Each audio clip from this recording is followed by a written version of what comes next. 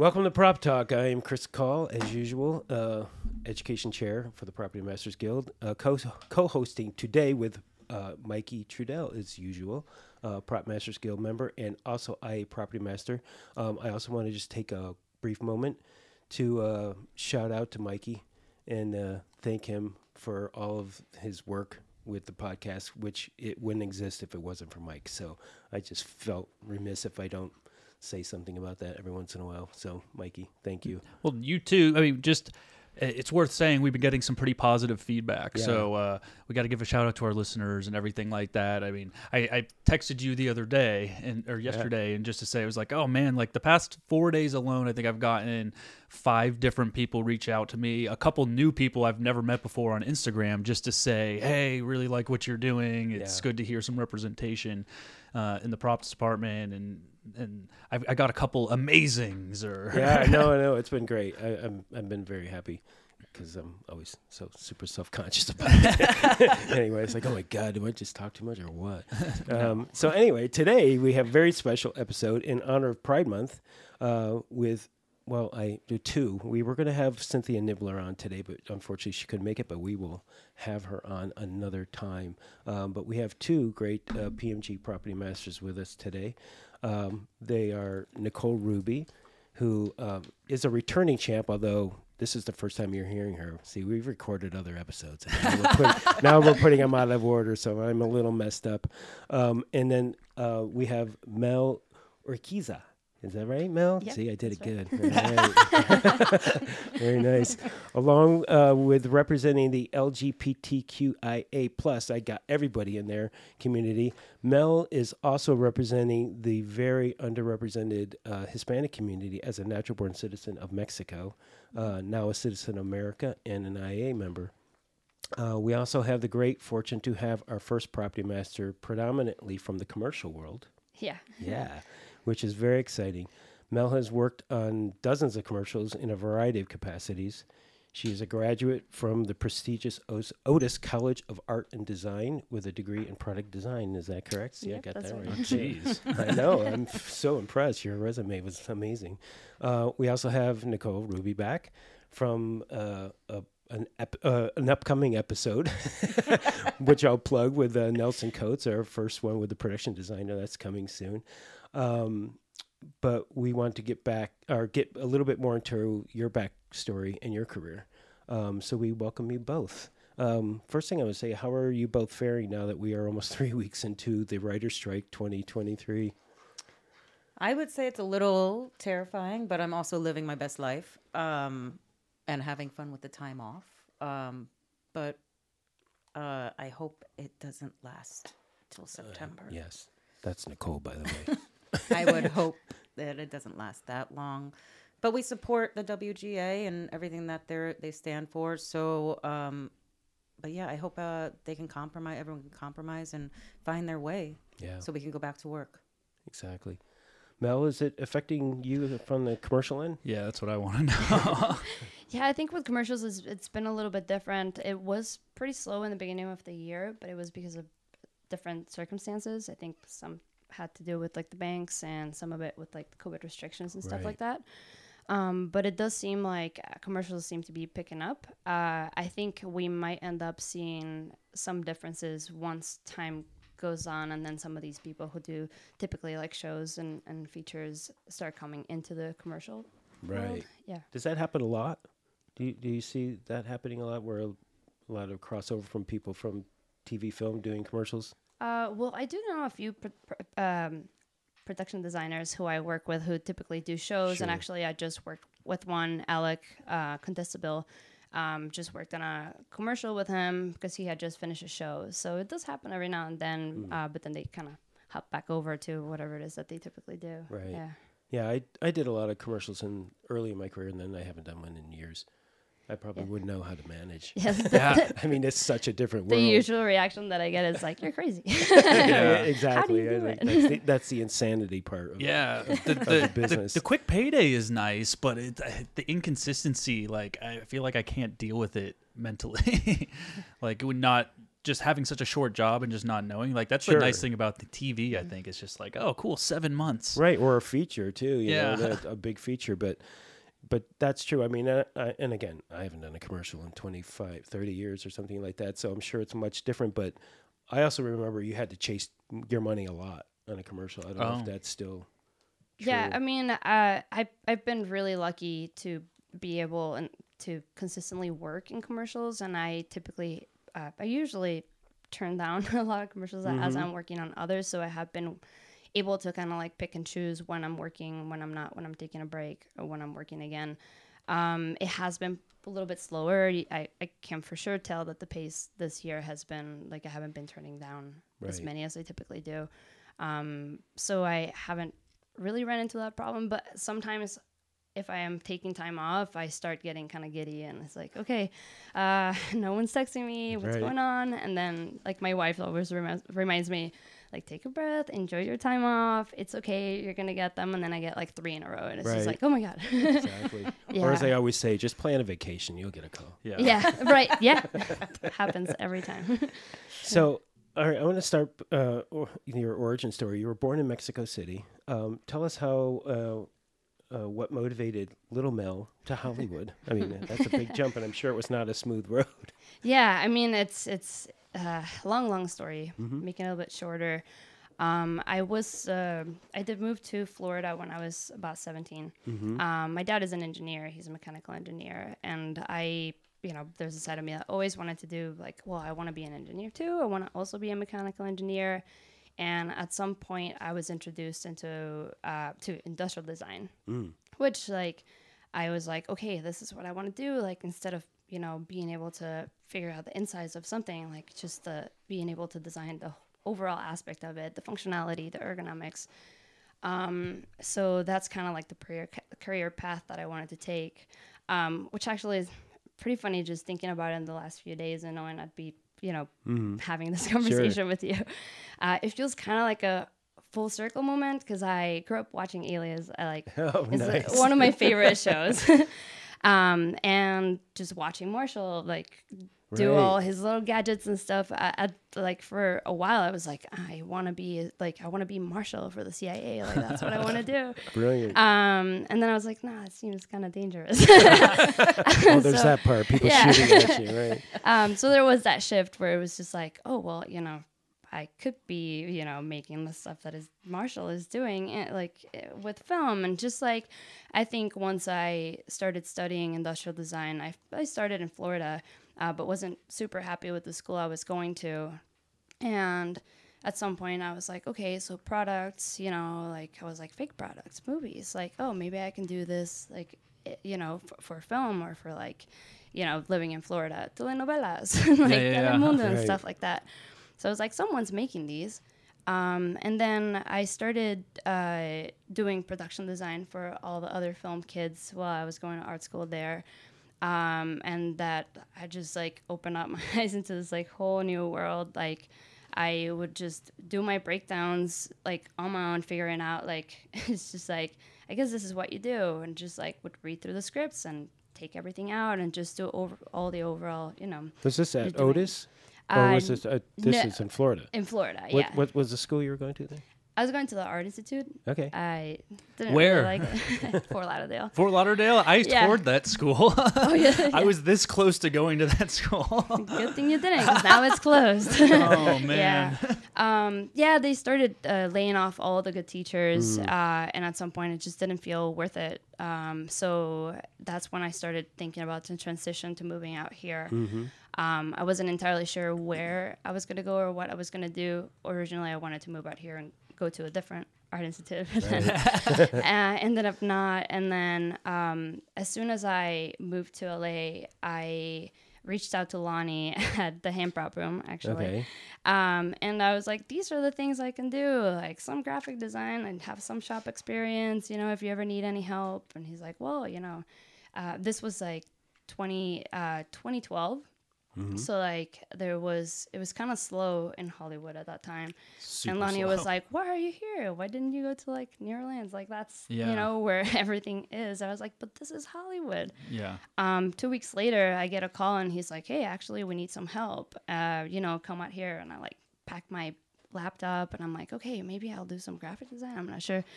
So I end up getting there and he's like, "All right, come on back." And he takes me all the way to the back in the shop Right. with like fabricating and dungeon. yeah, it's just like making silicone molds and just like tearing things apart and like carrying all these 5-gallon buckets of like mixes. Right. And it was so fun. Yeah. Like just at the time I was working for some like big shows, like making some really cool props and I just never expected it to be like my start.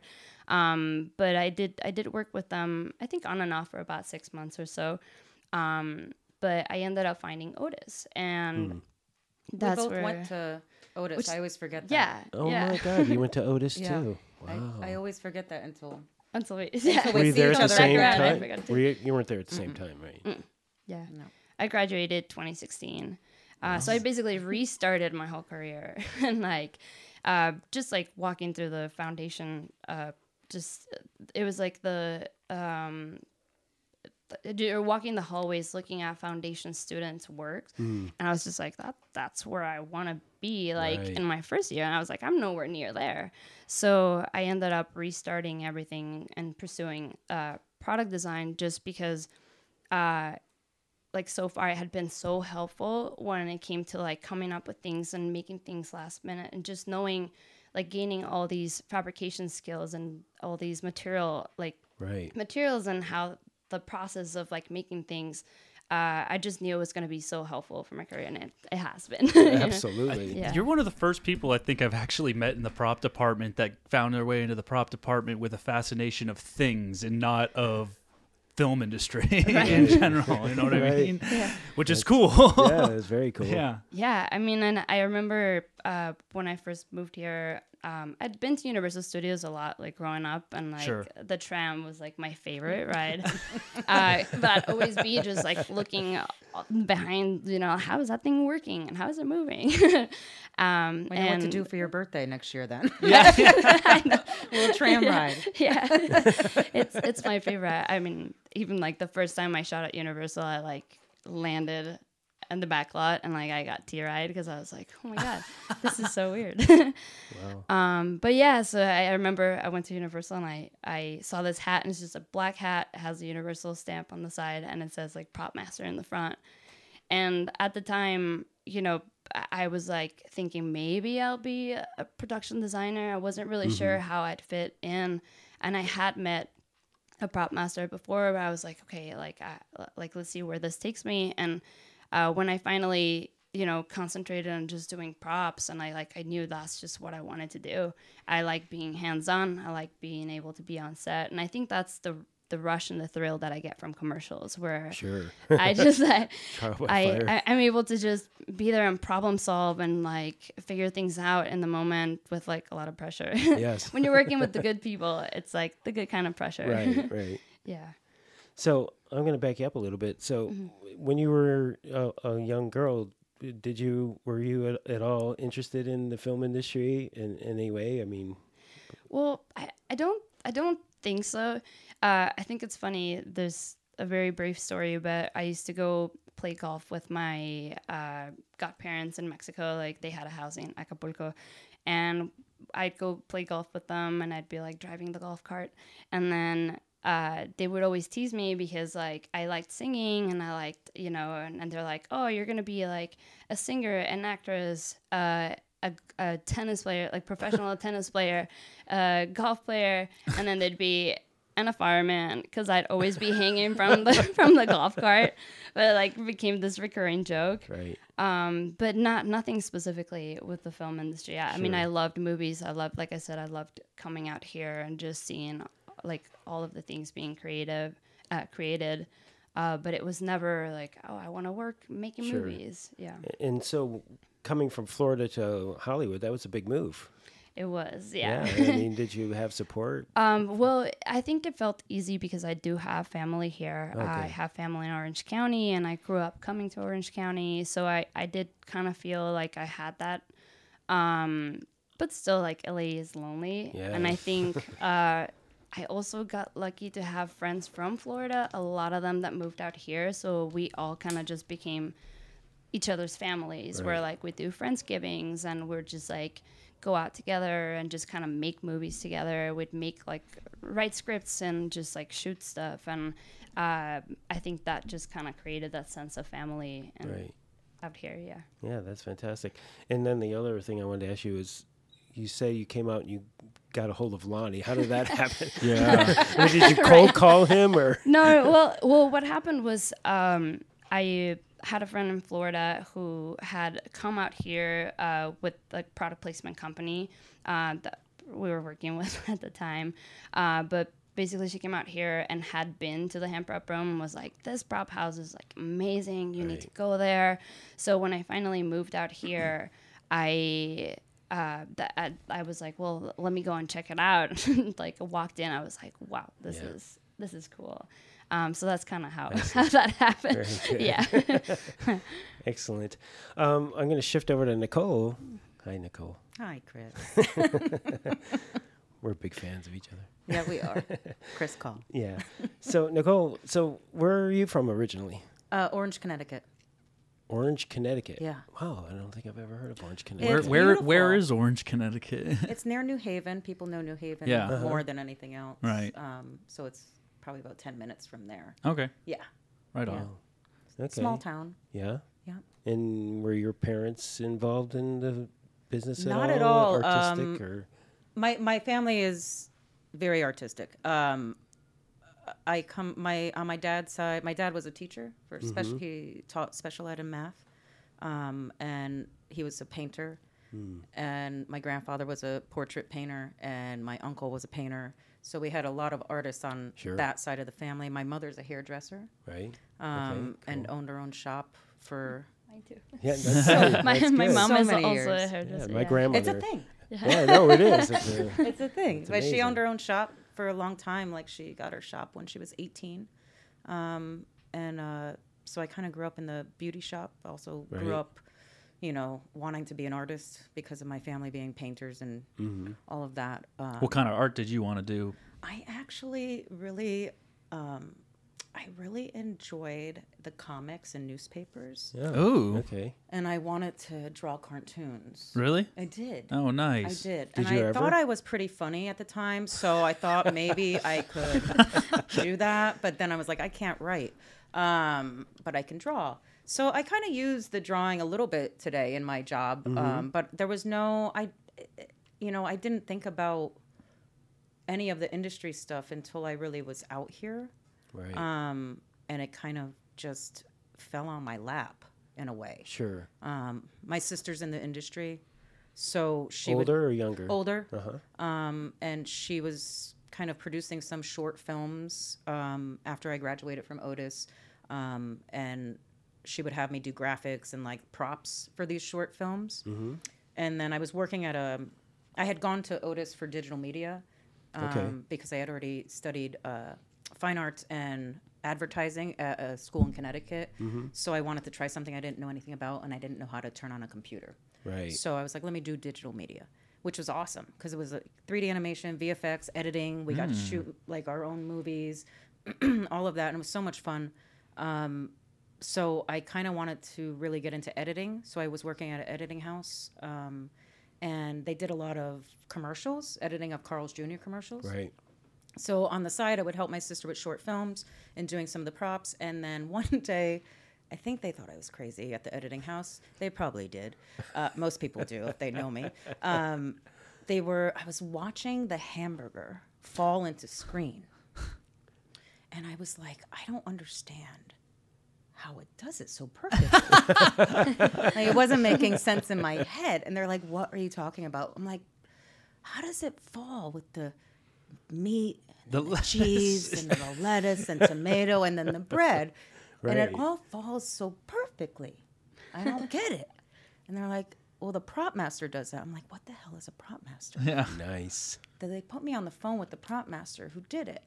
And he told me how he did it. And I was like, that's amazing. Right. Is it the monofilament? Is it- Yes. I think there's Fascinating. there's like There's like something in between. Yeah, there's like a prop. I don't know. It was a prop Instagram or something. Where that I very like. Within the past couple of months, I saw the video post about that and how they cut them all and do all the things. It's amazing. Yeah. It's like I was like my brain exploded and I was Yeah. like, this is like effing amazing. Yeah. What kind of magic shit is What this? is this? And what is a prop master? Yeah, because Sorcerer. That's right, what it doing is. props on a commercial is intense to begin with, but then when you do food props in a commercial, it's a whole different ballgame, right? You've done a bunch of those, right, Mel? Yeah, I've done a few, and we typically hire like a food stylist to help with that too. Sure. So it just depends. A lot of brands also come with their own food stylists that Right. know their product. Like Pizza Hut's one of them. They Right. bring their own prop master within them that already knows how they like the cheese to be stretched out, Yes. how they want the pizza to look, and like so a lot of times that kind of gets handed off to them. Right, yeah. sure. But then Because the overseeing- food styles for a commercial is way different than what we use in television film. Well, in television and film, they eat the stuff. And Right, in commercials, exactly. it's more like, let's put some chemicals on it to make it look absolutely shinier. true. Yeah, I did yeah. a Pizza Hut commercial once, and we were putting AB smoke on the pizza to make it smoke, and it was the most horrific smell ever. And these actors had to like lean into it and act like it was beautiful. And it's like, oh my god, that's some acting. Yeah, it's always like, are these the ones we can eat, or can we not eat these? It's like, no, you can't eat those. Oh, okay. Or like, yes, you can eat those.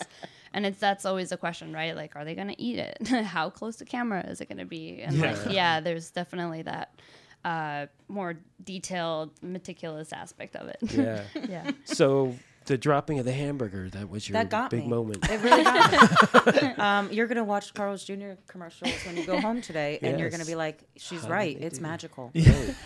Sometimes I watch those videos on repeat where it's like compilation of how they make like ice cream or cereal Right. and all So these Yeah. things. cool. Like, Right.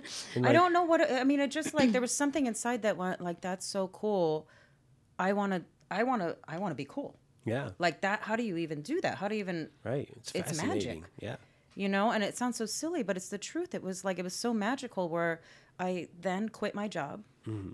I taught myself to make websites. So I had some cash coming in. And then I got bored of having one thing to do. And I found a horror movie for $25 a day at Sable Ranch. Okay. Oh, nice. awesome! $25 a day. about What was your position on it? Was it prop master? Well, I went in to help the art department. yeah.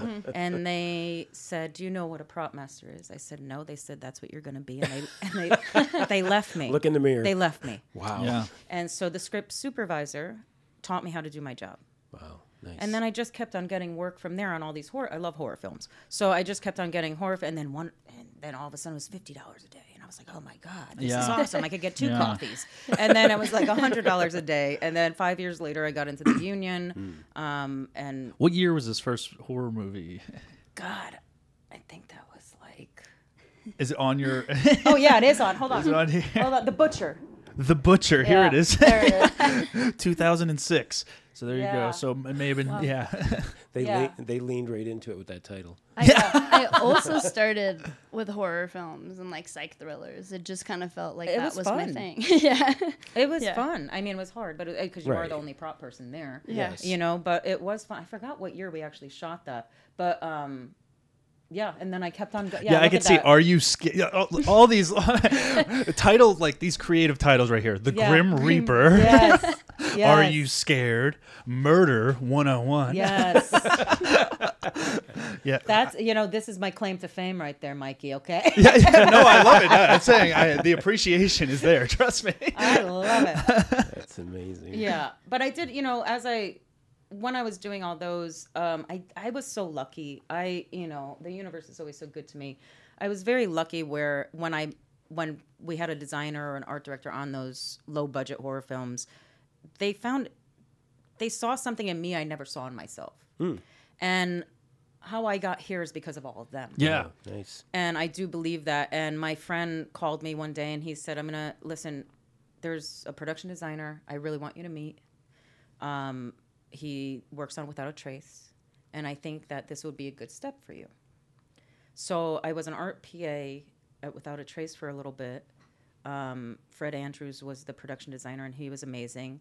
Awana Bogdan was the art director, and she was amazing. And I met all these great people that then Awana saw something in me that I didn't see in myself. And she said, I want you to go to this other show.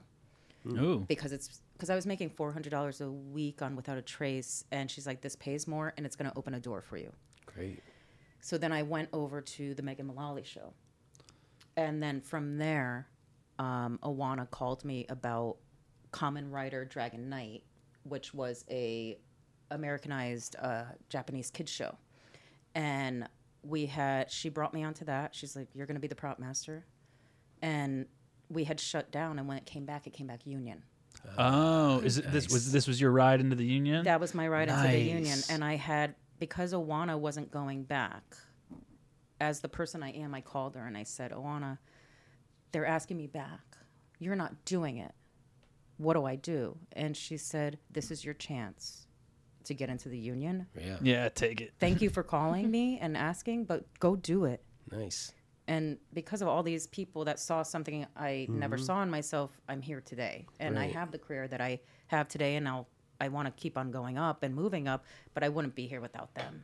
There's wouldn't. something to be said about starting on these like lower horror films too, Yeah. because Absolutely. especially being by yourself, and because I did a lot of those for my first ones too, and it's not like we've all worked the jobs that's just you hand off a watch and a purse, and like that's really the most complicated thing you're given. But the horror stuff, like you got to be creative on these. Like a lot of Absolutely. like there's always stuff that doesn't exist in those scripts. There's you got to figure out how to like make kills safe with a lot of the tools you're using. So Yes. you like, Yeah. I mean, if you're wearing multiple hats in these ones, so chances are you're handling a lot of the blood and the pooling and some Right. special Yeah. effects that Right. goes Yeah. into it Yeah. also. And you have to figure out how far away to stand so you don't get blood on you Yeah.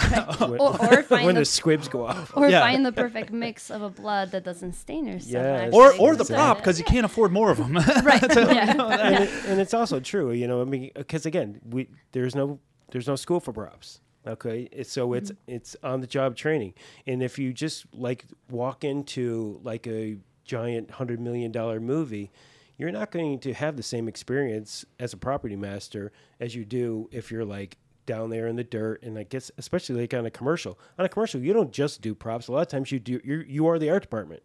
I mean, Yeah. I know. I mean, that's how it used to be, especially in non-union. So you did everything. Yeah. And that's valuable experience. You just can't get any better experience than that, than having to do it all. I mean, it's terrifying. Yeah. Yeah. I feel like But nowadays it's gotten a little bit more, you do have your art department. Sure. I feel like I mean that's something that 44 has been working really hard on recently as well, because it seems like art department production designers have kind of taken over a little bit on our jobs. So I think this they've created this division that they're trying to bring from TV and features to commercials, where they're actually breaking down the departments the same way. Right. Just because, to be able to keep everyone's jobs, like to be able to not have a prop master run, like, for example, smoke and atmosphere, and just Yeah. actually have an SFX person. Right. And it's just like spreading the awareness of it and have everyone just kind of push for that and, keep people working. So there has been more of a division on that Sure. end. Yeah. And how is it that what was your transition to union? I mean, did you start doing non-union, obviously, right? Yeah. So I started doing a lot of non-union stuff. Actually, after I graduated Otis, my first feature that I did as a production designer, but really production designer, Yeah. prop master, etc. So everything above, was a small little film called The Black String. And it was actually with Frankie Muniz. Oh. And Nice. yeah, it was really fun, but it was really hard. And I was getting paid, I think it was like $175 a day or something. Right. Yeah. For 12. But it was just me. And then I Is that I a think horror movie? it's a psych thriller. Psych thriller. Yeah. It actually, It's pretty good. Like I've Really? seen it a few times. Yeah. It's on Prime, I think. But yeah, She's hawking it. Yeah, I There might was- watch it today.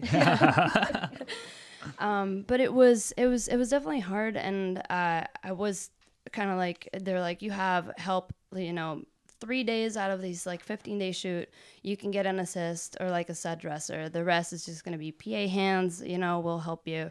My budget was like $1,300. Like it was Right. like crazy, but it was so much fun. And like I was exhausted by the end, but I was like, oh, this is just so much fun. So I did like a couple of features I was working for the Queen Mary's Dark Harbor also while I was saw going to that. school. That's pretty cool. What were you doing there? What are you doing that? My job title was a technical artist, but basically I was like a set dresser. So we had the different mazes, and they'd be like, all right, you're going to work on this room today. This is kind of what we wanted to look. So we would go and grab stuff and then just kind of dress it appropriately. Would you be working on the ship a lot? Yes. Yeah. It is That's haunted. badass. Yeah, Did it you was- see any ghosts? I didn't see any. You would feel energies, and like a lot of the people I work with had experiences, and like a lot of the mazes are based on the ghosts, and you It's can There's feel- important prop research right here. Have you worked on the Queen Mary, Mikey? I haven't worked on the Queen Mary, but I've gone in, like, we've done the tours. Like, anytime we've gone on a cruise once, where it's like, well, we got to get there way early so we can go through the Queen Mary and stuff. And then their haunted houses are actually my favorites. Like, I think they're better than Horror Nights just because you have the ship aspect of it. Yeah. I mean, Sure. ghost ship. It's and actually like, creepy. yeah, it's It is. super creepy. Yeah, it's- and they walk you through, like, if you've gone through like the haunted houses, like they walk you through places like you're not open to like the regular tours. So to get in line, they'll go you through those big opening where you just see the drop down to nothingness and Right. rusty bottom of the damn boat. No, Yeah. it's crazy. I mean, Yeah. I've never been there for an event, but I've shot there several times. and- Really? yeah, and it's a maze too, because if Yeah. you don't know where the hell you're going, you like end up all over the place on that ship. Oh, yeah. And it's fascinating. Some of the detail of the architecture in that ship is amazing. Yeah, there's like the beautiful side of it that they show everyone, then you have all the back sides where it's just like it's been there for years, so it's like we Yeah. were working always with They're like a renovating it now. headlamp, With and I got a huge, like, just for that purpose, I got this like giant headlamp that would actually like just shine everything, because you're working by yourself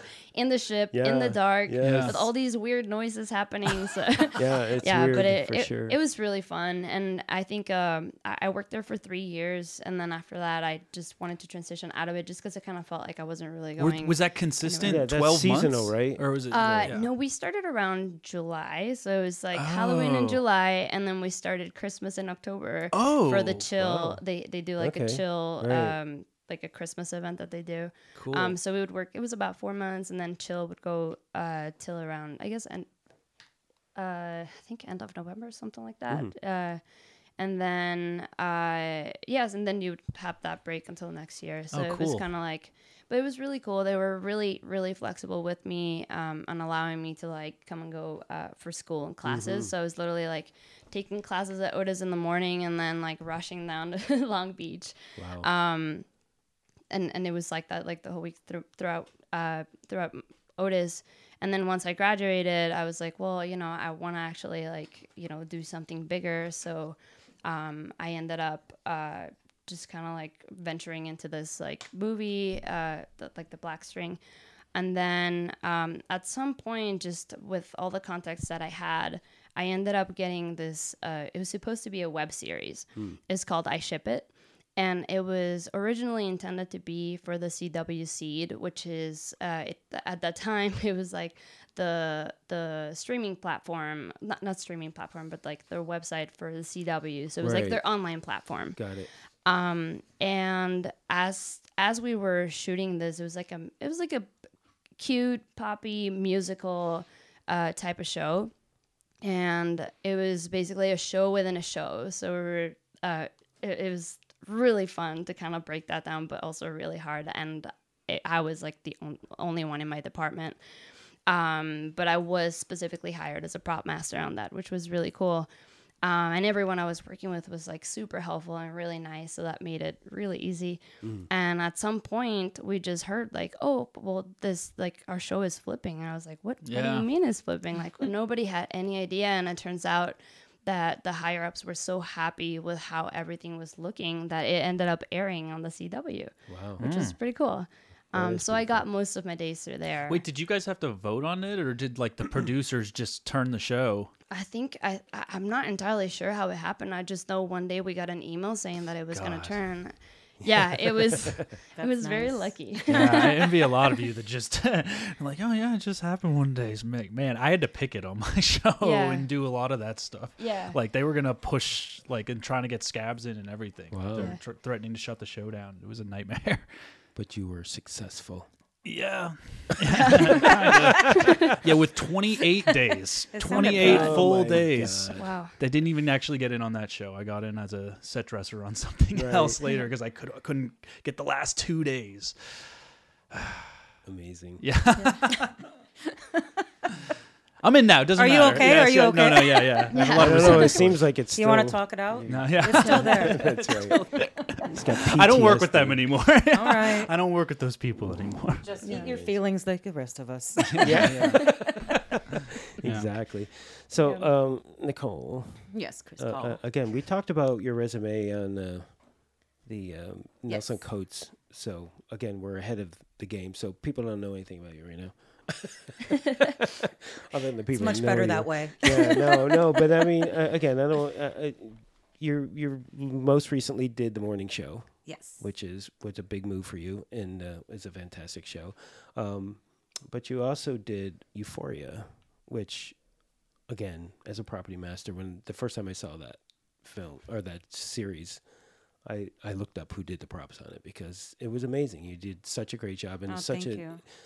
such a unique series, and you could tell that there was a lot of money spent on that show, right? It was, every show that I think I do, it's always a step up. It's always something different. It's always a challenge. Right. And it was one of those shows where, I always take the shows that I hear are a challenge. And I'm like, yes, I want to do it because I want to. Sure. I need that. Right. That drives us. Why do this job if we're not going to be challenged? Exactly. They did have the money, but the same money as every show that I do, where it's like we had, just be careful, Sure. and watch yourself. But they were so kind and so lovely of communicating. Our producers, and just to clarify, I did season 1. Right. Season 2 we prepped, Right. but then we shut down. Yes. So that ended up having me move on to another show Of when course. we didn't know Yeah, when we were it coming back. happens. But season 1 was amazing, and Yes. Sam Levinson is a genius in my opinion. Right. Absolutely. I absolutely adore that man. I work well with him. I lived in a rabbit hole on that show, and it was because of him. It was because you wanted to do so well for him. Right. You wanted whatever he was seeing in his head to come out on that screen, and you wanted it to be perfect. And he was so humble and lovely that I just wanted everything to be perfect. Where ISS helped me in making some of our pill presses and stuff like that, and I would Yes. spend the time to make sure that every drug had the correct stamp on it, and I would be in my garage. fucking, That's what I wanted you know. to talk to you about because that's what stood out to me was all the pills. And I And mean, because we've all used pills and we go to ISS or wherever we get them and it's just like all the generic pills and blah, blah, blah. And they pop them in their mouth and you never see them anyway. But on Euphoria, there were a lot of close-ups and I was impressed with that. So talk to me about It was a hard that process. Yeah, I'm sure. Because I was trying to, I was in my kitchen trying different things, and you're thinking about dietary restrictions. I always taste everything to make sure, like, if I like it, it should be okay. I'm not a sweet tooth. It should be easy to eat, and I did spend a lot of time in my kitchen trying to figure out a great recipe. Then the rabbit hole kind of began. And I bought a couple pill presses. I was going to say, do you think the FBI is on your case Yes. for like buying Yeah, like they might- Maserati stamps and They might be outside. They might be outside.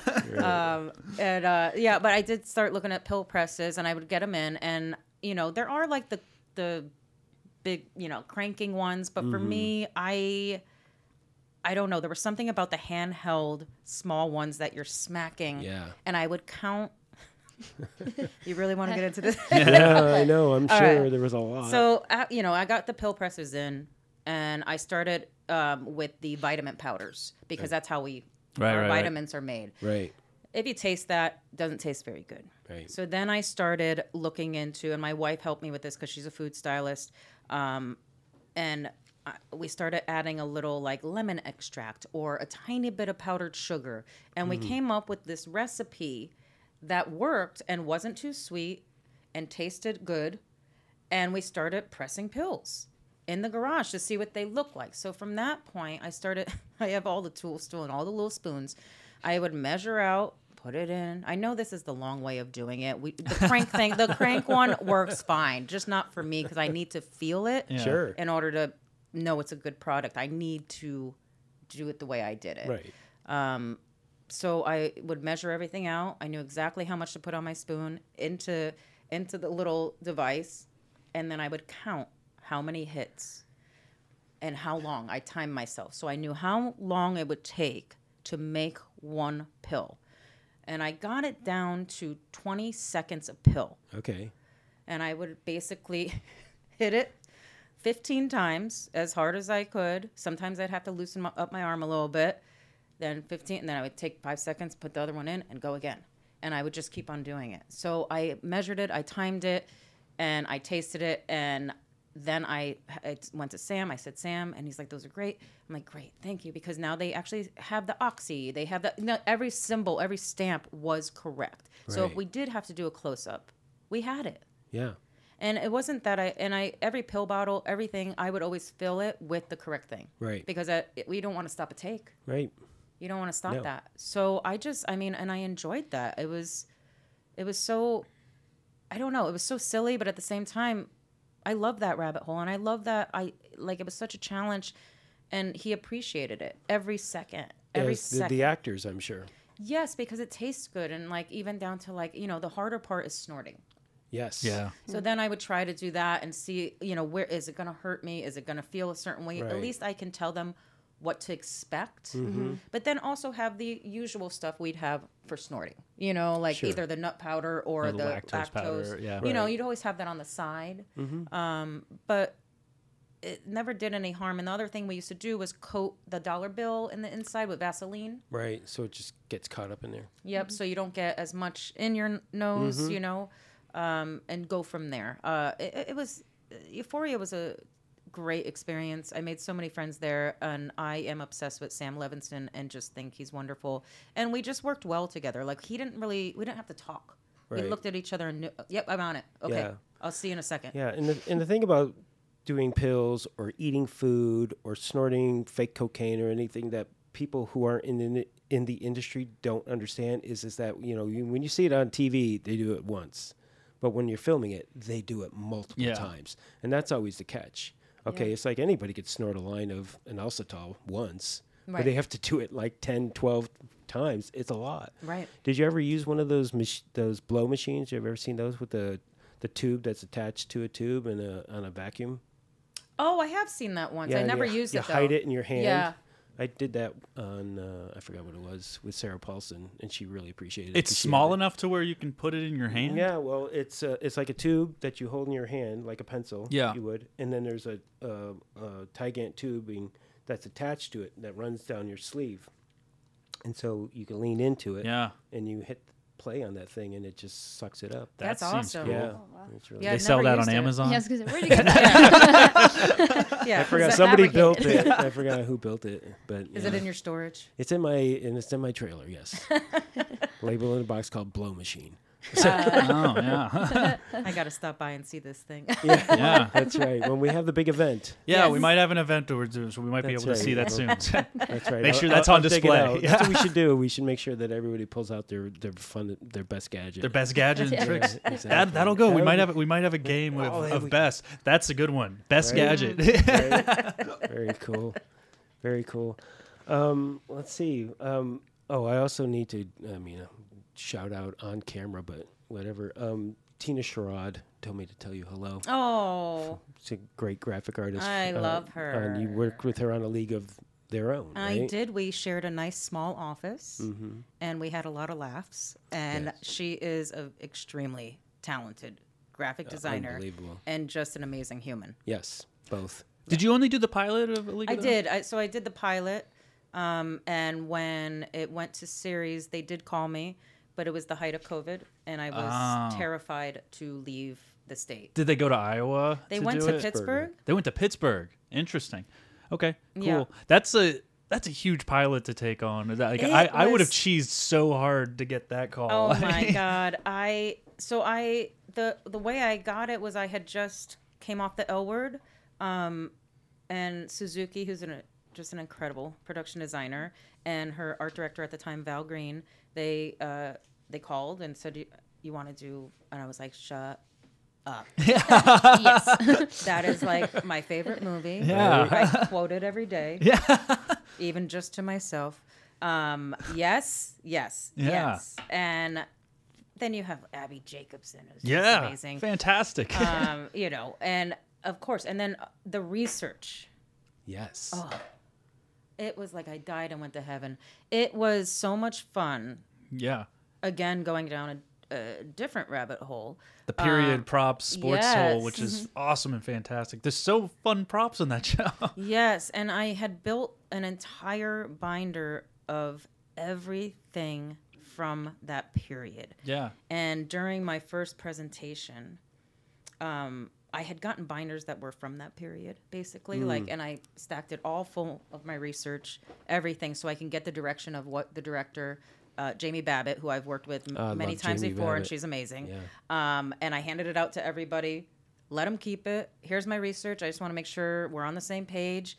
And this was before the show and tell. This is our first meeting, and we went from there. And when the show went to series, they called me and they said, "Where is this book?" And I said, "What book?"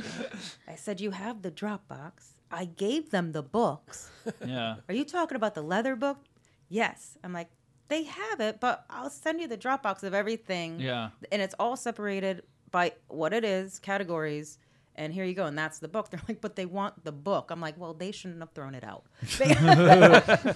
Like this, but it was filled with research. I mean, this Sure. research that I kept one of the books because you want to hang on to that stuff. Yeah. Absolutely. You know, you want to keep on going down that hole of Right. research during that time. And especially if you're, when they took over the season, you're going on year by year now. You're not just where we started in the pilot, but you're now moving on Yeah. to different years. So it was so much fun to do that show, women's baseball. They touched on things that I don't think the movie could have touched on during the time Definitely. it came out. Definitely. So, it was just it was a really great experience, and I was really honored to do it. And you're a baseball fan too, so right? Well, I like going to games. I don't Yeah. know anything about them. I will say that. I like hot dogs. I like the dogs. I don't know anything about any sport. I have Okay, to say fair. that.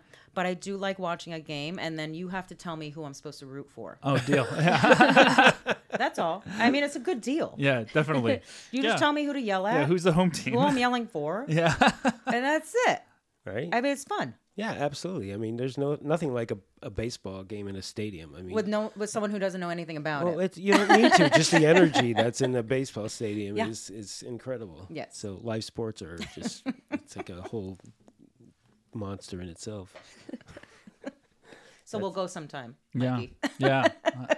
I'm more of a football fan, to be okay, those tickets are harder to come by. I know, but the thing about have you been to live football? Oh, yeah. It's Anytime. it's kind of boring as hell. I can disagree. But that's okay. Okay, I don't know. Maybe it's because You can be I wrong went in about some things. 1968. No, I don't know. I'm a Patriots fan, so I think that's like a thing. So No, I knew I anytime, didn't like you. anytime the Patriots come Is into this your town, first fight? Yes, it is. I'm glad I could be here for it. Patriots. yeah, fan. anytime the Patriots either come into town or San Francisco or Vegas, I usually go out to those games. They're fun times. That's like getting into business and doing your first movie as a $100 million movie, being a Patriots fan. Okay, try being a Giants fan. Okay, I don't have to be. They don't have the goat on their team, or had the goat on their team. It doesn't matter. God. Okay, It's retired now. Anyways, I want to. You have one credit I wanted to just touch up, just because it was like. I see that you assisted on Teen Wolf a little bit back in the day. I did. Yeah, I under did. Kat, right? Yes. Yeah, Kat is who made me the prop master I am. She was like the first person that kind of molded me a little bit. Her breakdowns. Yeah, her breakdowns is that's amazing. Yeah, I know. She taught me about how to do breakdowns correctly. Yeah. I was the third, I love being a third. I love cleaning a truck, organizing the days, prepping, all that stuff is my favorite thing. It's kind of what I do as a prop master anyway. So, right. And she taught me so much about her breakdowns. And that's how I actually do mine kind of the same way now. Same. Because it was very helpful. She was she was pretty much the only person to ever give me on as the crew member a breakdown. No other prop masters ever did that. No. So that and she'd organize it so well to where it was in order of what was coming up in the scene. But and she would also color code them too. Yes. She would color code them by days. But she even would write down something's gonna break. You're gonna need a broom. I mean, it was really important. You're gonna need a broom. You're gonna need a pan. She would list every detail of what you would need on the day in that breakdown, because you get tunnel vision sometimes and you're like, oh shoot, we're on location, did we bring that? You didn't have to guess because she had it written down and you just read, check it off, you had it. Nice. Yeah, her breakdowns were amazing, and I was there only for a few weeks before I moved on. Yeah. I ended up on the show for 3 years. I actually, when she retired, I went on to the next show with her, and then she retired. I inherited most of her kit. Oh, almost that's the whole awesome. thing. So a lot of the carts, so almost all the, at least half of my kit is from pretty much Teen Wolf and a lot of that stuff. And that job actually, because it came around when they did the feature, I got to do that's I got to great. master the LA unit. Which, brilliant. Yeah, so it came full circle 10 years later, pretty much. But yeah. Well, the other one I want to talk to you about that I didn't get a chance to on the last one is I'm not gonna. It's not 911. Okay. Oh, I was gonna get. I would have lost the bet. I would have lost this bet. I had $50 on it if we were gonna bet, but damn it. No, it wasn't 911. No. Although we could talk about that, but no, it's Better Things. Oh yeah. I mean, again, that's another one of those shows that I watch and I think I would die to be on that show, because it just, the culture of that show resonates Right. in the episodes. Right. So I'm just assuming that it's one of your best experiences in working with Pamela Andelon. I mean, Pamela's awesome.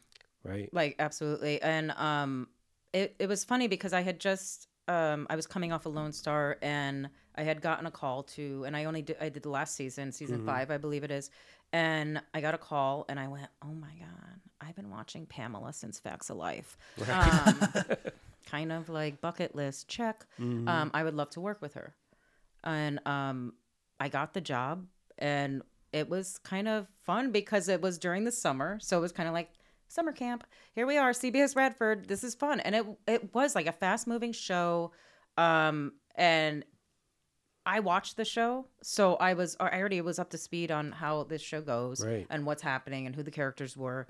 And then to finally meet her, she is amazing and such a character. And we did get along really well.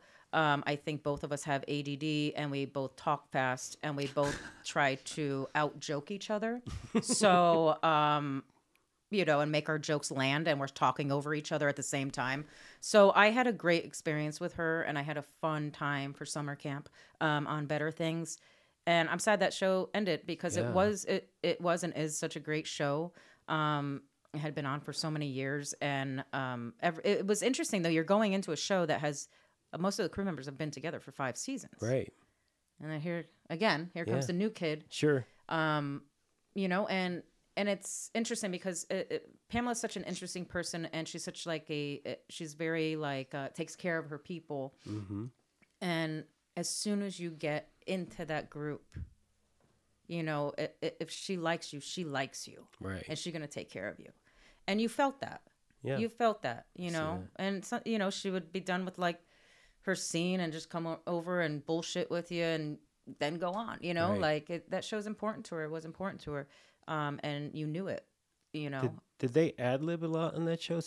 Or is it I mean, are they just that good? Sometimes, but not. I mean, the script was the script, and Right. she was there to help.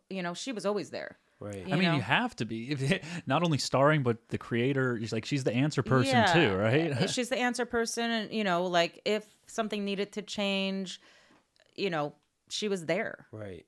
to help it sound better or whatever. And we had a lot of the really fantastic actors on that show, including the younger actors, that they all had a little piece to say about it and with their characters. So it was a family environment, and but Pamela was the captain, and that's where we turned. And food seemed to be a character of its own in that show. I always appreciated that. I mean, she would cook Because whole that's her meals life. on camera. That's her life. Yeah. And that's what she loves. She loves food. We had a Elle. I can never pronounce her last name, Eleanor. I'm so sorry if you're listening. But I love her, and she was on full time with us. As a food stylist. Yeah. Okay. And she was the glue. I mean, that whole show, was about food because that's Pamela's life. Like, she loves food. She knows how to cook. That is her.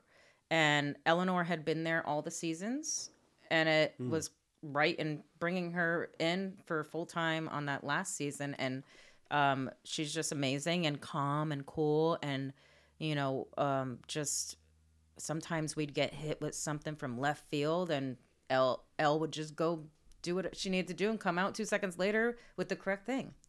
Wow. So if there were changes, she would make it happen. That's so the mark of a good she's food amazing. stylist, Yes, she is amazing, and it was so cool to have a food stylist full time. Yes, it is. I'm like I wish more shows did that because it's so necessary with even down to drinks and food, because you don't know if something changes on the day and someone wants something to eat. You're like, well, we gotta call someone in. Yeah. Well, I mean, again, I'm the old guy here, so. Back in the day, take it, old guy. Yeah, we used to do.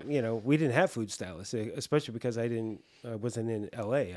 I came up in the Pittsburgh market, so whenever there was food, we slung food, and that's all there was to it.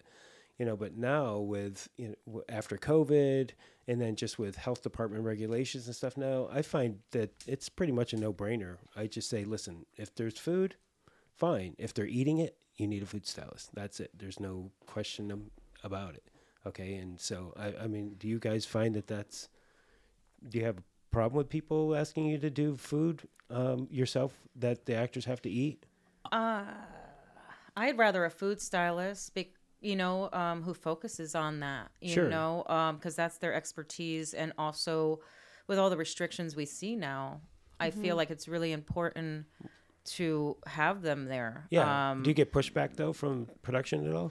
Not since after COVID. Right. I think it's a valid point, though, to have them there, because Absolutely. You don't know what your day is going to bring as a prop master. Yeah. You don't know. And your assistants are dealing with 24 cast chairs. Yep. Maybe a dozen actors that they have to prop up.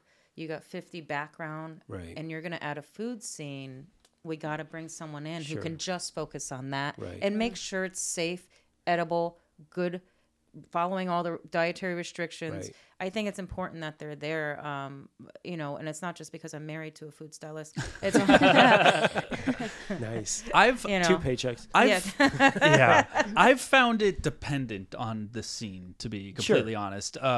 To where like I like working with the line producer to try to save money. So if we can not get around it, obviously if the hero actor is eating, I think it's essential to have a food stylist. But let's say we're doing a scene where it's like, all right, we're doing a high school cafeteria scene. Nobody's really focusing on eating. Eating's not background. Calling JSF Foods or no paid sponsors or anything, but like calling any of these companies and being like, okay, I need a bunch of trays of high school pizza, fries, burgers, like prepackaged sandwiches and stuff like that we can put out on a table and just throw on trays. Isn't like you don't need to take the time you need on a food stylist and stuff like that. Granted, if you're doing a big dinner scene, it's a way different beast. Yes, you need a food stylist there. It needs to look good. Our hero actor's eating it. It's going to be very much on it. So I think it's very dependent on the situation. Yeah, and for me, I'm sorry. No, that's fine. So like I worked on a show last year. It was like my first show as a union prop master. It was a small limited series, Paul T. Goldman, and our budget was very limited. Right. But I did have a production designer who had my back on a lot of stuff, and like speaking to the producers about certain scenes, because the script was very, very, very food heavy. It was like dinner here and food there, and like all these meetups at diners and stuff like that. And we had so many locations. It was me plus one, so it's a really hard show. But I think like advocating to be able to get a food stylist and just kind of being able to have that conversation, right? It was like, okay, like I absolutely would need one this day, and that day, and then this day I can figure things around it. But I do think just like speaking up, and sometimes a lot of people don't like to over explain. It's like, why do I need to explain why I need these things? But it's like you kind of need to break it down and actually do over explain so that you can help them understand and get themselves on your shoes to be like, no, that makes sense. You know? And that's a great point. I mean, because again, it goes back to the notion of you're a collaborator. Okay, it's not you against production. So if you go to production and you say, hey, you know, I could do this for this scene, but here I really need food stylists, and this is why I need them. Right. Okay, so if I have an actor eating donuts in a break room or, you know, a bagel, I'm not going to bring in a food stylist. Right. Yeah. Okay, or if they have to open up a bag of chips, okay, I'm not going to bring in a food stylist. You know, and when they see that you're just trying to help them, and help the actors, it can be a different ballgame. Well, and to not have you guys wait on me if I'm trying to make sandwiches for this like you know, outside lunch, whereas like, you know, we bring in a food stylist that they're focused on being able to have that ready for you while we're juggling all these other things. Right. Especially when you're short crewed. Like Yes. That's a big thing. Yeah. Yeah, that's a big thing that goes into it too. Is like, Yeah. what else is going on in the scene? Absolutely. Right. But also talking to your actors really solves a lot of problems. Yes. If you actually just go, do you think you're gonna eat this? This is what we're having out. Is there something specific you'd like to have out? You know what? I'm absolutely not gonna eat. Oh, you know what? I'm gonna eat, but can you get this? Yep, no problem. You know, like, so if it's Chinese takeout, let's say, or something like that. Hey, what place do you want me to order from? Are you gonna eat? No, I'm not gonna eat. Don't worry about it. Yeah. I'm gonna eat, but can you get this from this place? Yeah. No problem. Can I tell you a little story about a backfire? I did. It was Tell one. me. It was one of my. Did you do that and it backfired? Yes. Why? I was working on a. It was something you've said. It usually is, isn't No, it? it wasn't. No, I was trying to do my job as best as I could, and it totally backfired on me, which is not the first time that's happened. But I was doing my horror movie. It was called what was something Simple Justice or something like that. It was some revenge vigilante movie. Okay, and Cesar Romero was in it. You know who he is? Caesar. Yeah, I see you're all too young. Cesar Romero was the original Joker on the Batman series, the TV series. Okay, he's done a bunch of stuff. And Doris Roberts was also in it from Everybody Loves Raymond, blah, blah, blah. They played this old couple. What is the movie? I think it's called Simple Justice. We have a lot of movies to watch today, huh? Yeah. I believe that's the one it was. This one? No.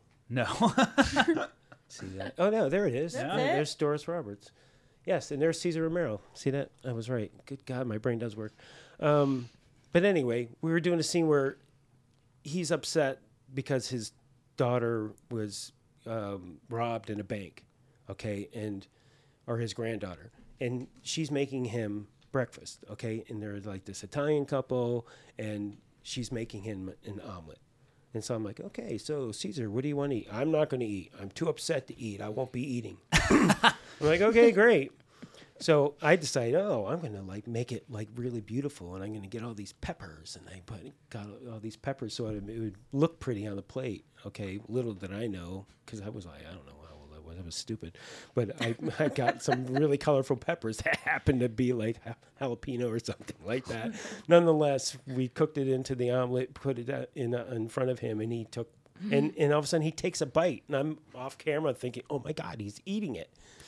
And it's like, I'm thinking I don't have enough eggs for him to eat them all, but not thinking about the peppers. And then he gets through the whole scene, okay, because he's a total pro, and they yell cut, and he goes, water! Oh my God. And I nearly killed the old man. I mean, Well, he was supposed to be angry. That might have helped a little bit. yeah, maybe. Thank you. I appreciate that. I'll sleep better tonight.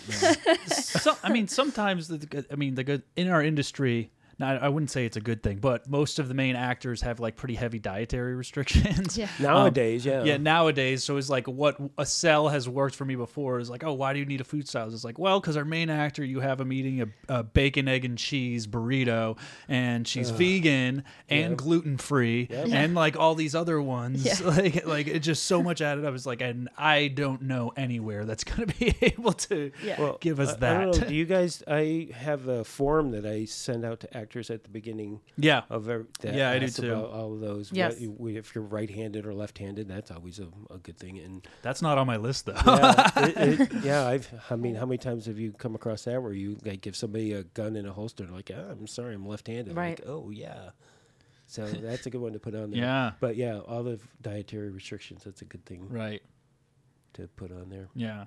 Which makes a lot more sense. Yeah. Well, like commercials, the turnaround for that is too quick. So Yeah, I was sometimes gonna I say, don't get I answers. know, and I want to jump back into commercials. I with do you. too, actually. Yeah. So talk to me about the culture of. I mean, again, you get hired by sometimes production designers, but also production houses, right? You don't ever get hired by an agency. No, actually, no, never by an agency. More often than not, I think I've only been hired directly from a producer like once, and that was through the production designer because they were like, "We want her."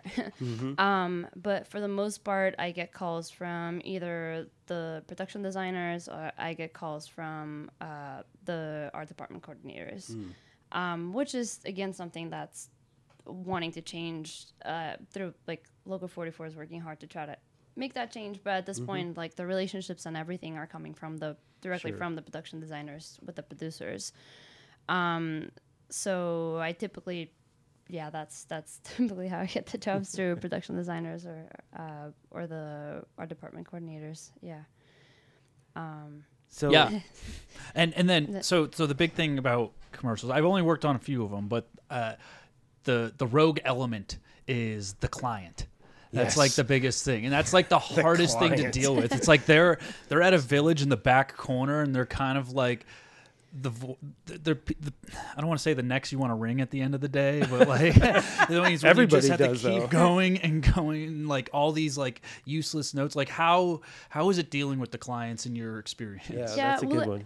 I mean, it's kind of it's a difficult thing leading up to it because like you can be as prepared as you think you are on a commercial where like you get all the information, you get information from the production designer, from the producers, and it's like these are the things that we need, these are the things we want, and that's why having a loaded up truck full of stuff is so helpful.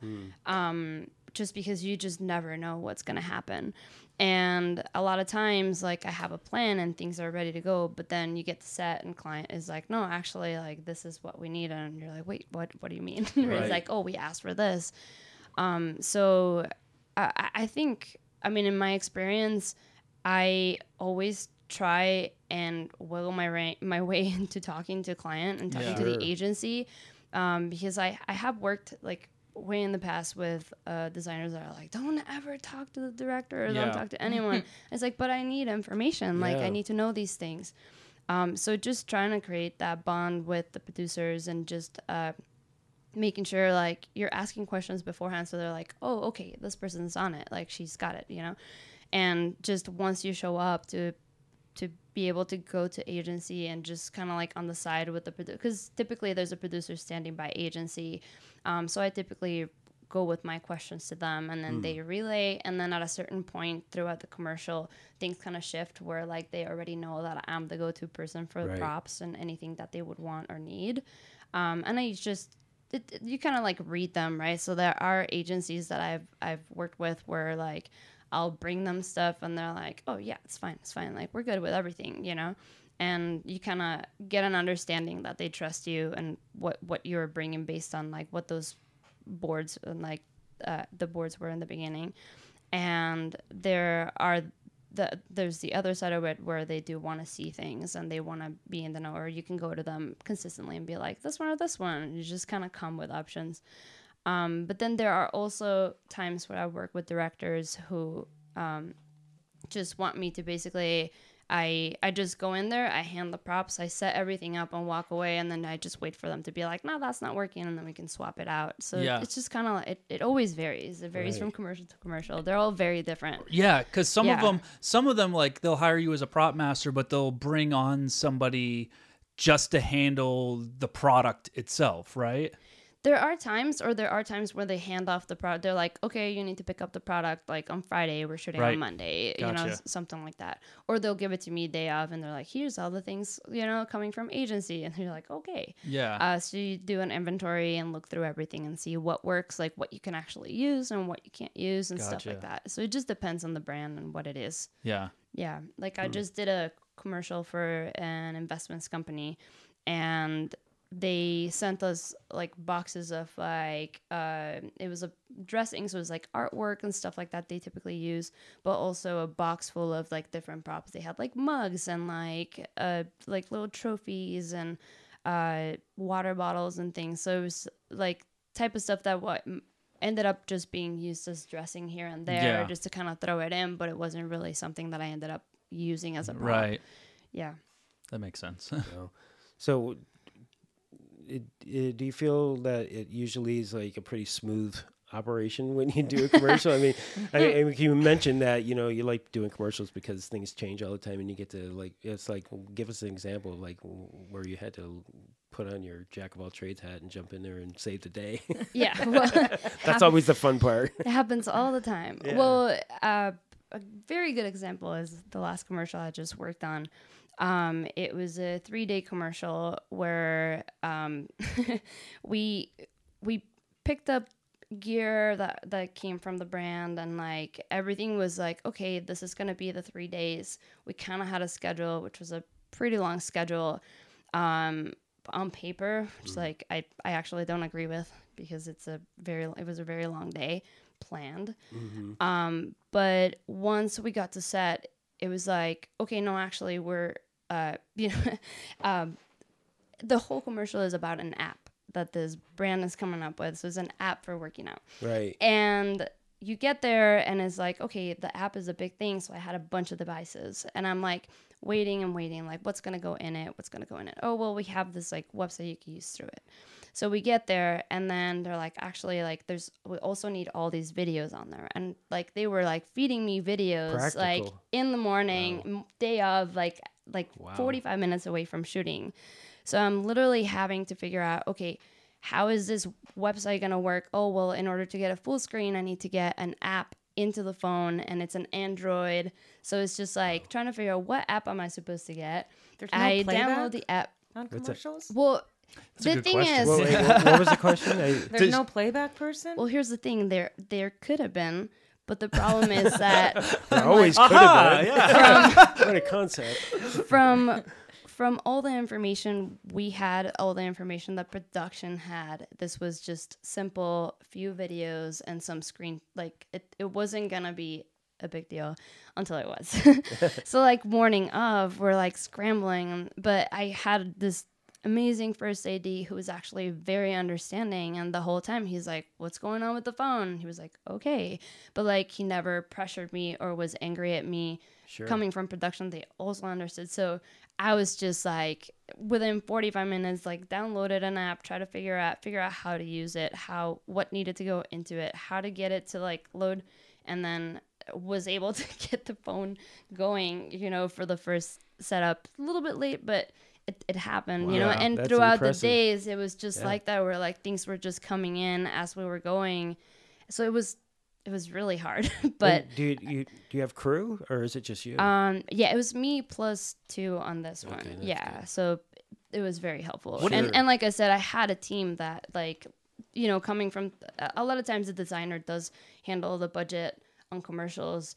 Or they overlook the numbers, but I had a designer that had my back and knew like, okay, we're giving you enough crew to be able to handle this. And we had a lot of different locations. So I typically on a commercial, it's like me plus 1, but in this one, it was me plus 2, and I was so helpful to have. Bet. And you work out of a 10-ton? Out of a Supercube, actually. Supercube. So do you keep your kit in storage and you just roll it on every job pretty much? Well, actually, I do want to give a shout out to Nicole, like Ruby, because of her, I am where I am at now in commercials. Oh, wow. It has been a very big transition. Like I went from like my first commercial in the union. I went from like working out of my car and just by myself and getting commercial after commercial where it was just me. And I was just getting so burnt out to the point where I was like, I don't know if this is what I want to do. And then throughout the pandemic, actually it was February 2020, I ended up buying a kit because I was like, well, let me try like going to TV or do something different because like this is how I'm going to be able to actually have my career be fruitful and actually make some money.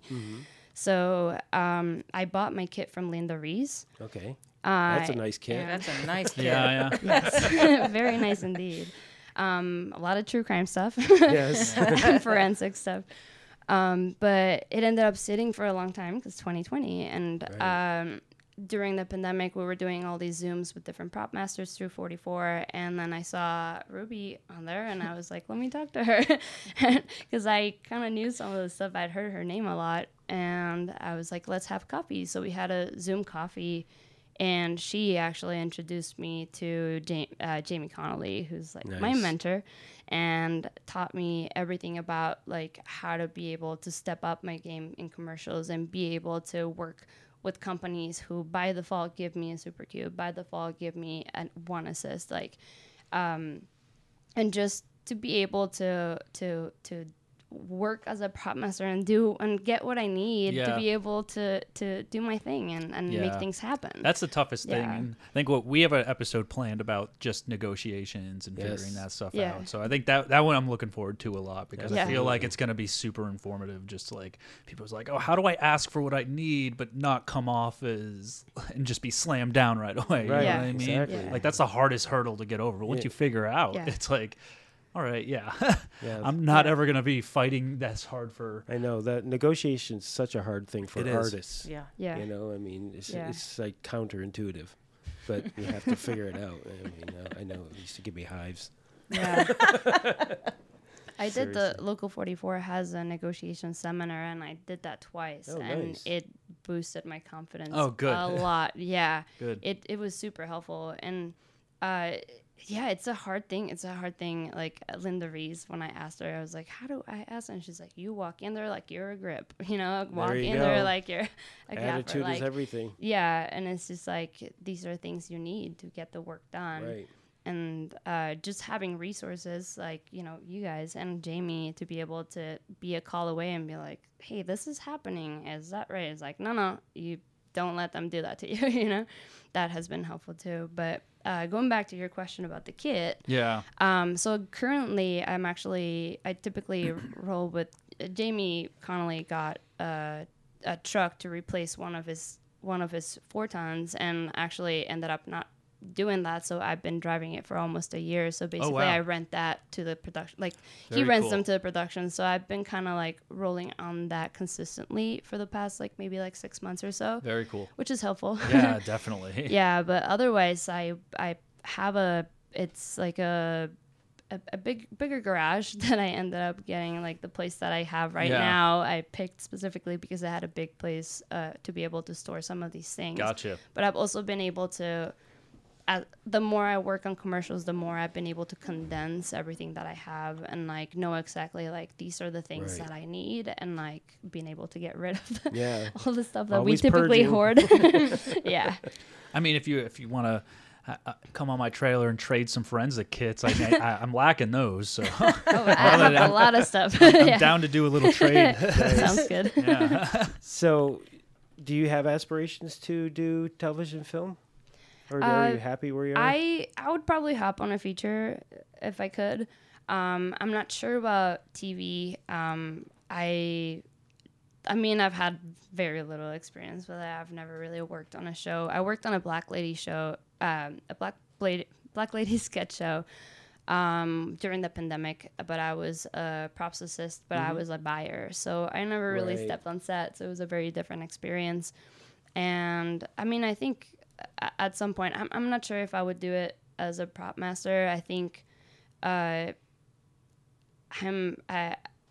I feel like it would get too monotonous for me. Like like the daily. I just I don't think I'd be able to do that. In television. In television. Yeah. And also, I mean, I don't know how you guys do it, getting scripts that, like, you know. That's not every job. 10 a.m. That's not every job. That's mostly Ryan Murphy. Okay.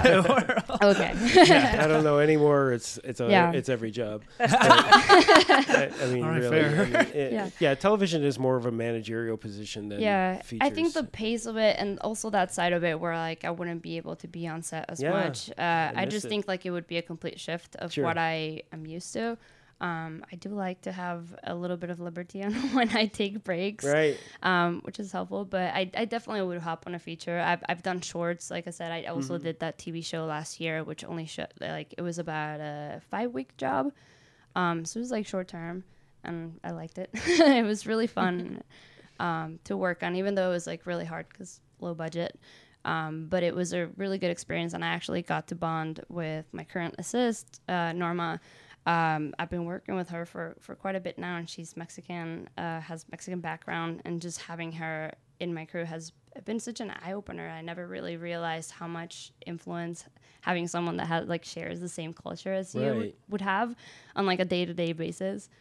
But yeah, it's Have you found that to be difficult in your career, the cultural differences? Well, I know we touched on this a little bit, but I didn't really think much of it till I think like our last presidential election. With the last presidency that we had, I think it opened up my eyes to a lot of things that I hadn't really thought of throughout the years. And I remember I was at ISS one day, and I was working with like some of the gals that work there and help like restock and stuff. One of them is Mexican. I was talking to her, and I was telling her what I do and stuff. She was just always like, "Hi, I'm so glad to see you here. You're always working so hard."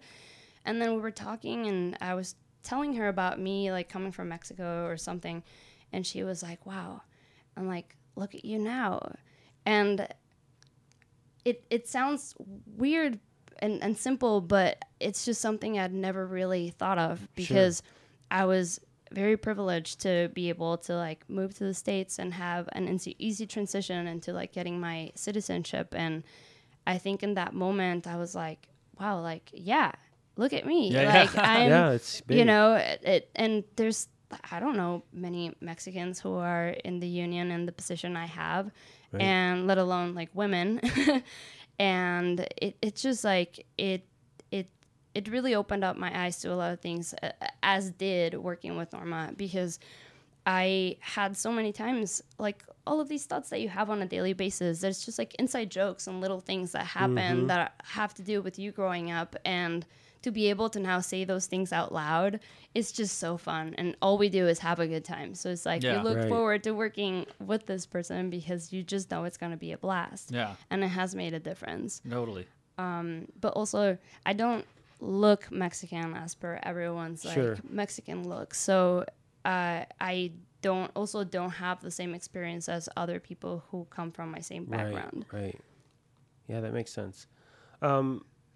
Just talking diversity, you both are on the diversity committee, right, for PMG, or no? I am not. I'm not. You are now. No. Check. Well, welcome. Well, welcome. But you are, Nicole. Right? Initiation. Yes, that's brilliant. I love it. Well, yeah, I wanted to talk a little bit about that from the PMG standpoint. So we're doing this podcast in honor of Pride Month. And so let me just talk about that for a second. I think there's a belief in the film industry that it's populated by many LGBTQ artists, and that there's not much discrimination as in other industries. But is that true? Do you guys feel that, or that there's not discrimination? That there's not as much as in other industries, or just let's talk about. Do you feel discriminated, or have you felt discriminated against in the industry? Yeah. Yeah. Well, that Quick you question. know, because Yeah, I'm a quick That's answer. a hard I'm a yes. stodgy white guy, so you know, I mean, I have eyes, but I'm not experiencing what you're experiencing. So Right. I'd love to get into that a little bit. It's not as much anymore. Mm-hmm. I would say. I don't know what it was like for you. Yeah, no, I was gonna say I think like I haven't really experienced that much. It was. I mean, I can't imagine what it was. You know, for other people before me, but it was a little challenging.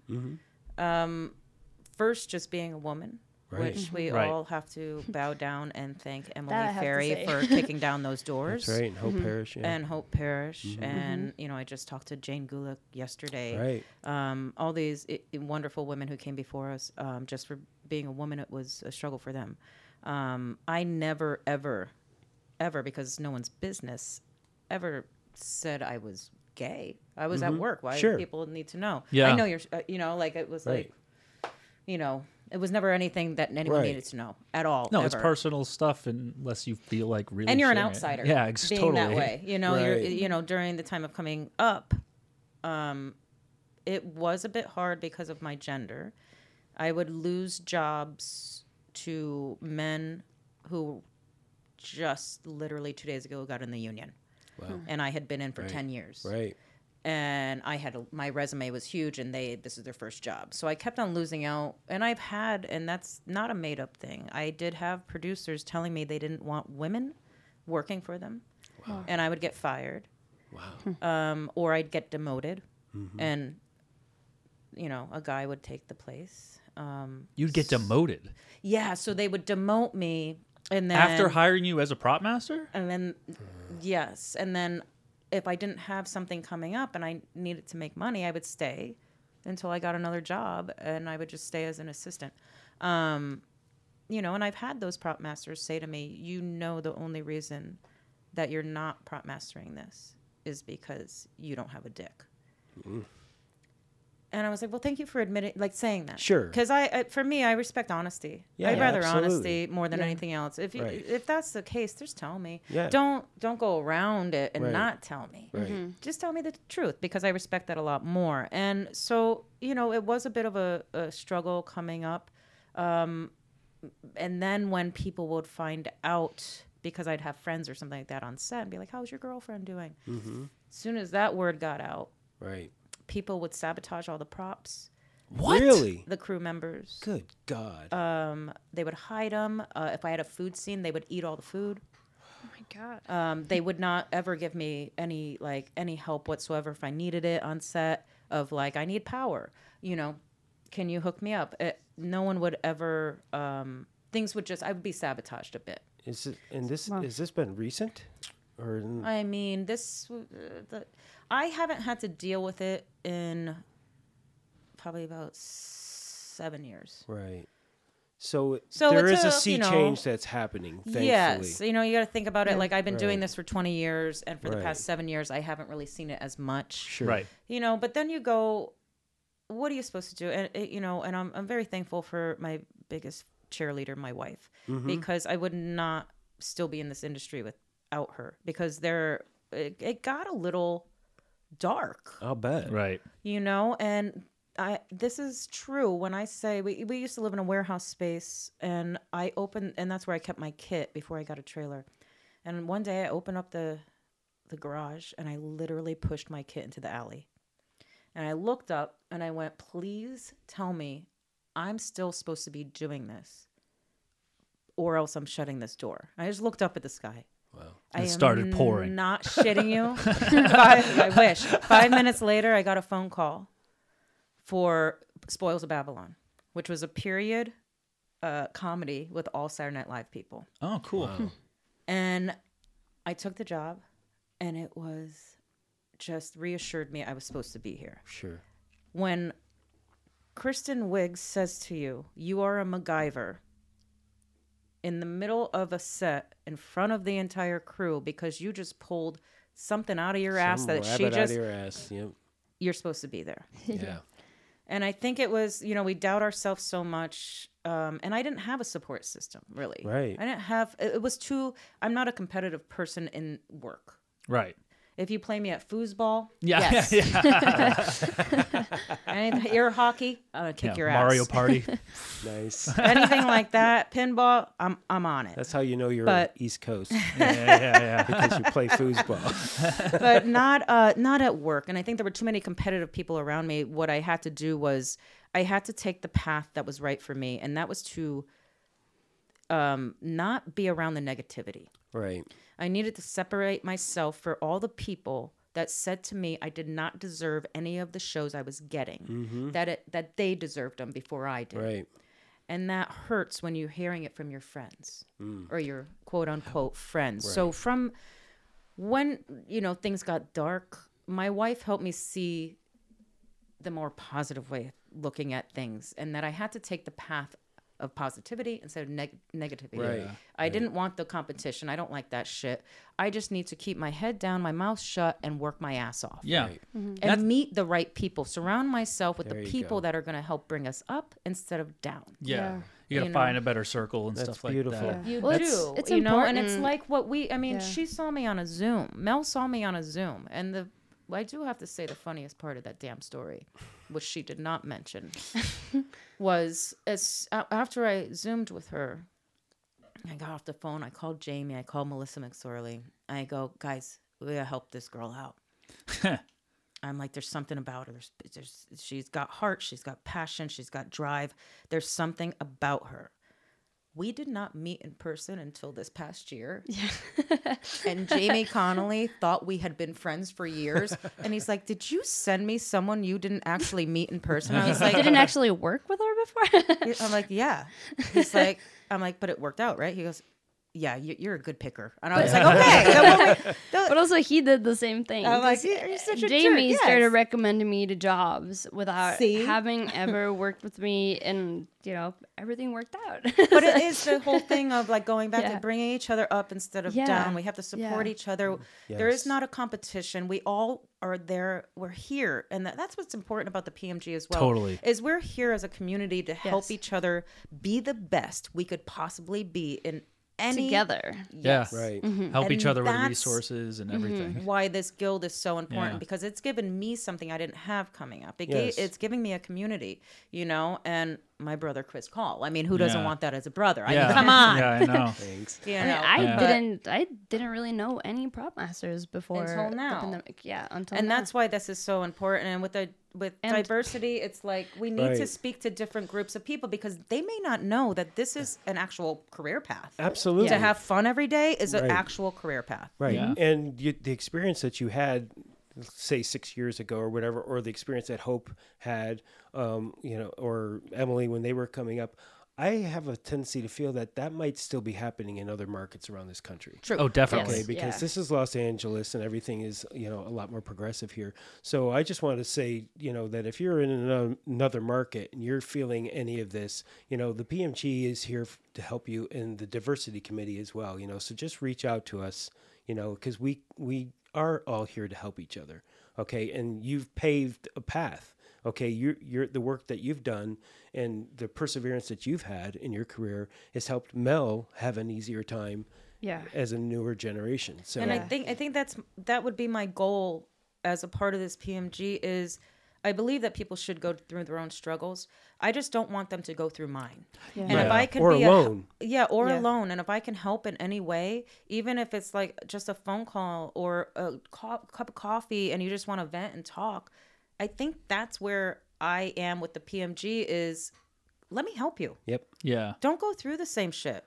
Yeah, your situation's tough too because coming out of that, it's not like all of us we started like, oh, you may forget a prop in the beginning or you're still like polishing on how to do the job and stuff like that. It's like you can beat yourself up and get berated for not doing good at your job, but they're going after your being.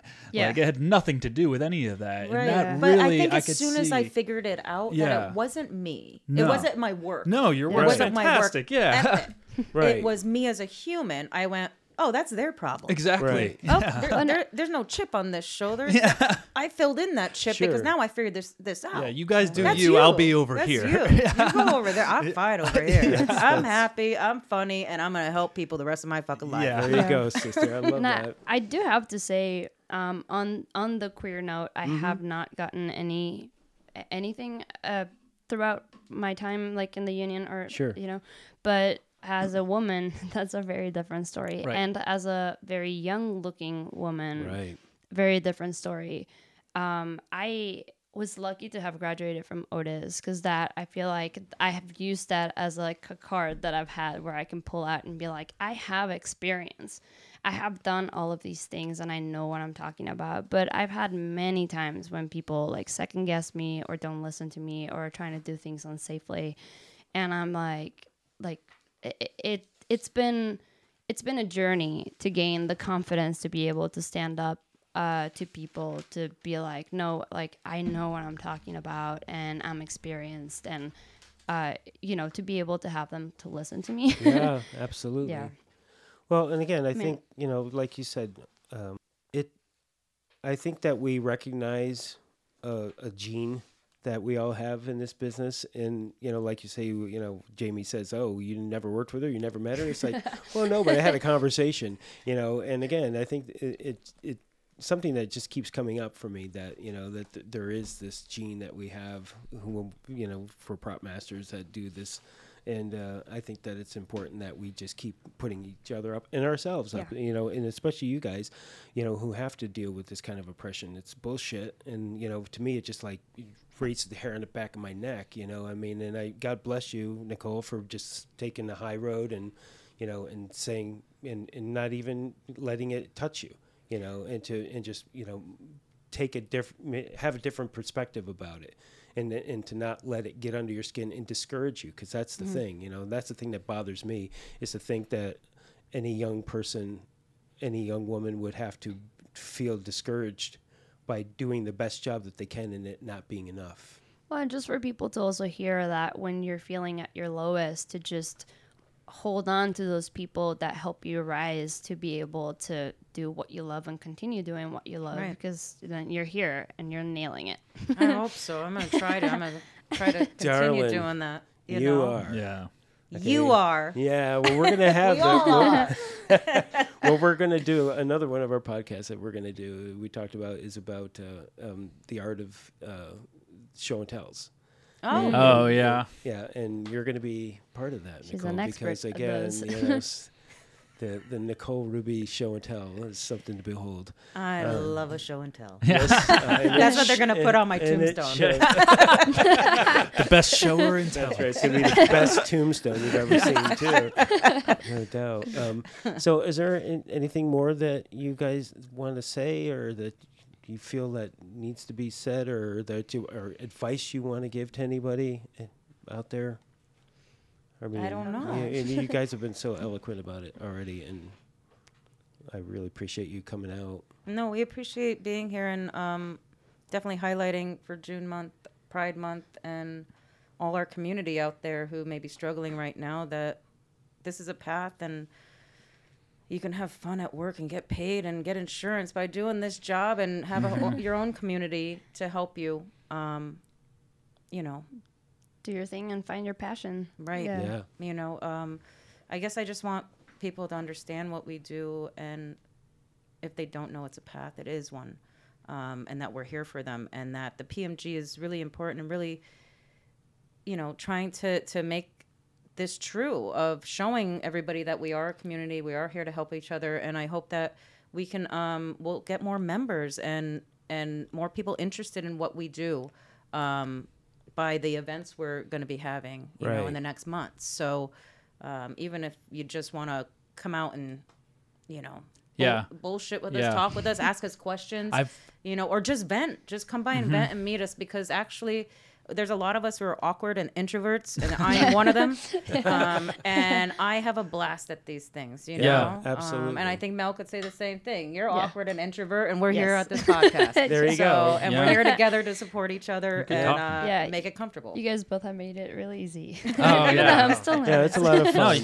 You guys are easy to talk to, and I think that's a big thing that we've been trying to say, is like there's so many prop masters, I mean, probably even listening to this, that are not part of the PMG and have enjoyed. It's like we're going to keep putting these events together, and whether you're a member or not, we're going to keep inviting you guys. So keep coming out. You don't have to be a member. You're still our brothers and sisters, and we want you to be hanging out with us. We want you to still be in our circles. We want you to join for sure. Yeah. But yeah, you can hesitate all you want. We're just going to keep including you guys. And just to add to that, you don't have to be part of a union to become a PMG member. Right, so correct. Please submit, your resumes and your letters and join us. Yeah.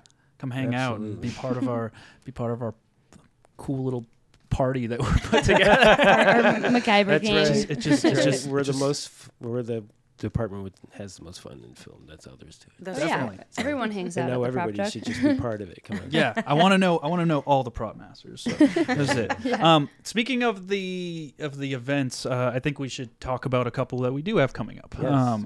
One of them being, the Property Master Guild in partnership with Independent Studio Services is hosting Props to Queens, which is a fundraiser. We have probably two of them. There's going to be two of them. We're working out details on one of them right now. But their event's coming in June, so I think like by next week, or by the time this one comes out, or this week, I'll give specific dates. We're going to be raising funds for ACLU's Drag Defense Fund.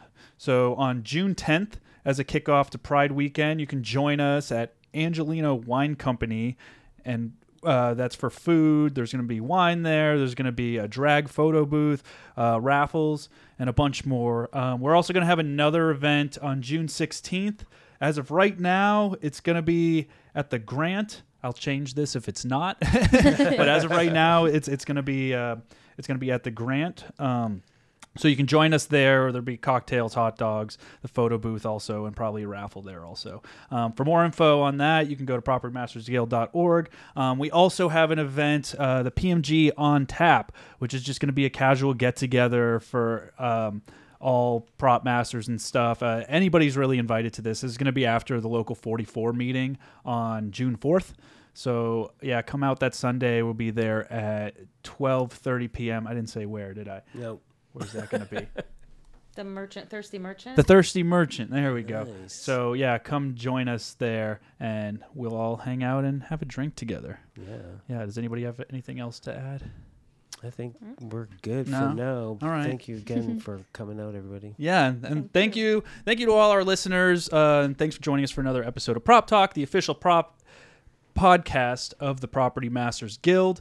Brought to you by real working and retired prop masters. If this is your first time listening, please make sure to like, subscribe, comment, do all this stuff wherever you're hearing this. It really helps us. If you want to know more information on the Property Masters Guild, or have any questions for us here at Prop Talk, be sure to go over to propertymastersguild.org, or you can email us at info@propertymasterguild.org. Make sure to follow all the socials. You can find us at Instagram @_the PMG, and all the other socials, just look up Property Masters Guild. Till next episode. See ya.